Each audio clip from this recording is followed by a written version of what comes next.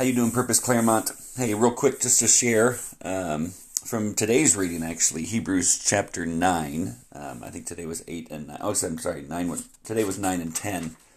But 9, 11, and 12 stood out to me, but especially 9:14. So let me pray, and then we'll jump into this real quick, and then pray you have a great day and are used by Jesus. Let me pray. Jesus, please share.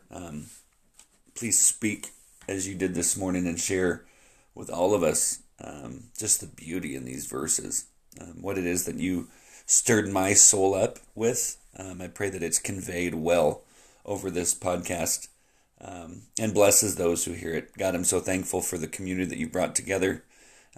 Purpose Claremont community is absolutely incredible. I'm so thankful. Continue to use us for your purpose and making disciples who make disciples and making disciples who and then with the goal of seeing everyone everywhere following Jesus. We love you. We pray this in your name. Amen.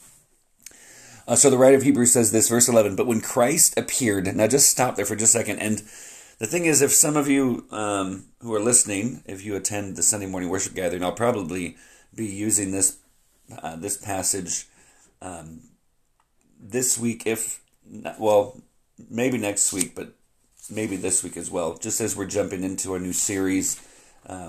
Just a 2-week thing as we kind of approach the Christmas season. But those 4 words, but when Christ appeared, there is so much in that. Think about the God who measures the universe with the span of his hand, Jesus, the Son of God, who's limitless, made himself fit inside the womb of a teenage girl and became human. And the whole purpose behind it is conveyed here. It goes on as a high priest. But when Christ appeared as a high priest of the good things that have come, then through the greater and more perfect tent not made with hands, that is not of this creation, he entered once for all into the holy places, not by means of the blood of goats and calves, but by means of his own blood, thus securing an eternal redemption. Even during Christmas, we need to come back to what it is that he did. The cross overshadows the manger. The cross of Christ overshadows the manger of Christ. That when we come to Christmas, I know we think of baby Jesus and the manger, and again, I'm going to be bringing this up on Sunday, so if you're there and you hear it, just pretend like you've never heard it.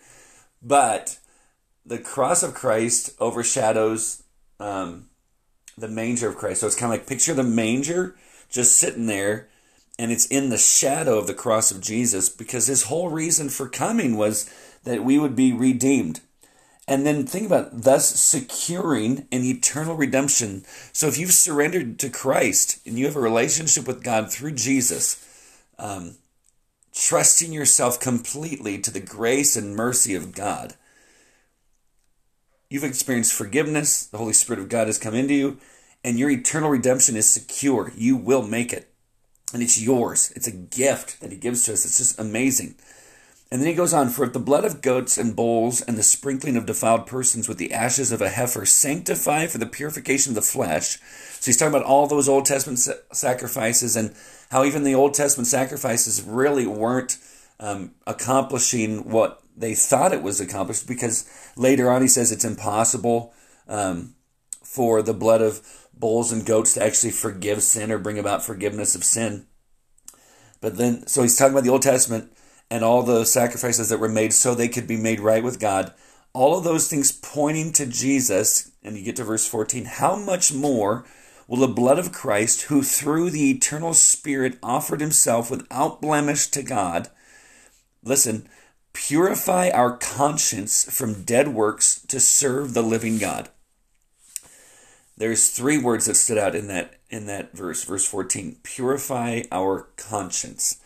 And here's why. Purify our conscience. When I was reading through that, and I was writing my notes, I just wrote this kind of like my conversation with God. I just wrote, you want me free, not just forgiven, and not just free from sin, but also free to live. Now, don't get me wrong. I think like when you hear the part, you want me free, not just forgiven, I'm not downplaying forgiven. But a lot of times what happens is like, well, Jesus came, died on the cross, came back from the dead, you surrender him as Lord of your life, and you're forgiven. And that's really all that's kind of talked about. But here you have the writer going, okay, so you have rightness with God. Like, you're right with God because of Jesus. You're considered righteous. But he goes on and says, himself without blemish to God, purify our conscience. He wants us free from all the junk of the past.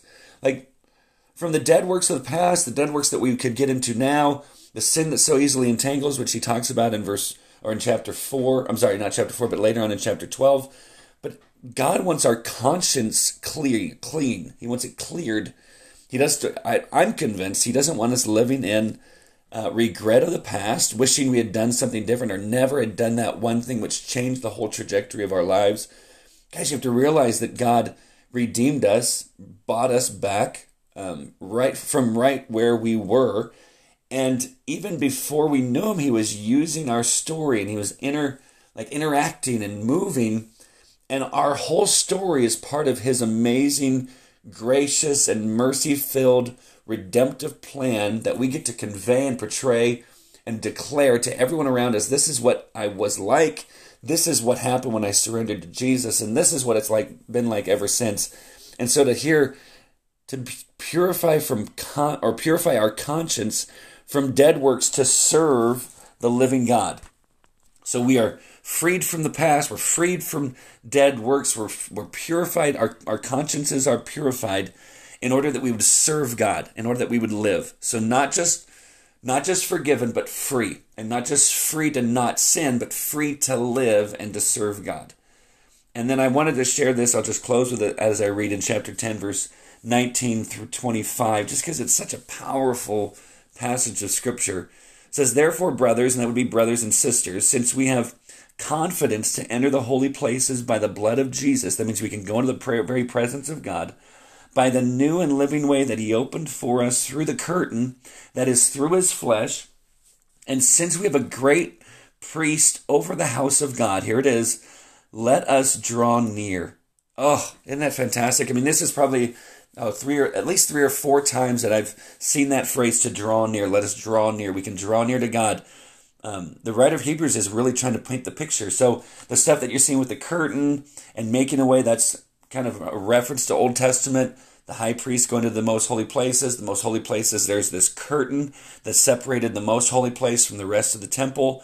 And so he would go in once a year, offer a sacrifice in order that the people of God could be right with God.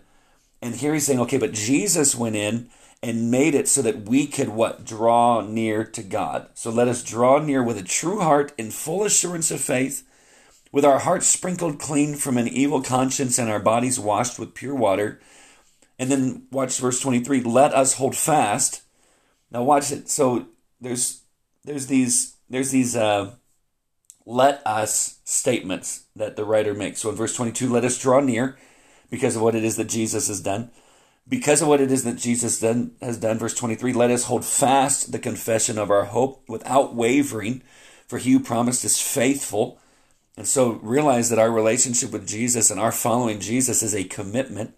It's not based upon emotion. We want to be faithful to him. And there's going to be days where it's super, super mountaintop experience. And then there's other times where it's the valleys, and in all of it, we just keep moving forward in commitment because Jesus is worth it. And then verse 24, and let us consider. So that's the third let us. So let us draw near, let us hold fast, let us consider, but consider what? How to stir up one another to love and good works. And so, I get to draw near to God, and then I'm to check myself and make sure that I'm committed to my relationship with Jesus. I'm committed to him, and then I'm committed in stirring up other followers of Jesus, to encourage other followers to do good works with and for other believers. And then it says, not neglecting to meet together, as is the habit of some, that we are called to meet together. And so whether it's a Sunday morning, Thursday evening, if it's a home church that we're part of, all of the above, we should never neglect meeting together. For what purpose? But encouraging one another, and all the more as you see the day drawing near. Guys, this was such a good time with Jesus for me this morning. I just want to pass it on.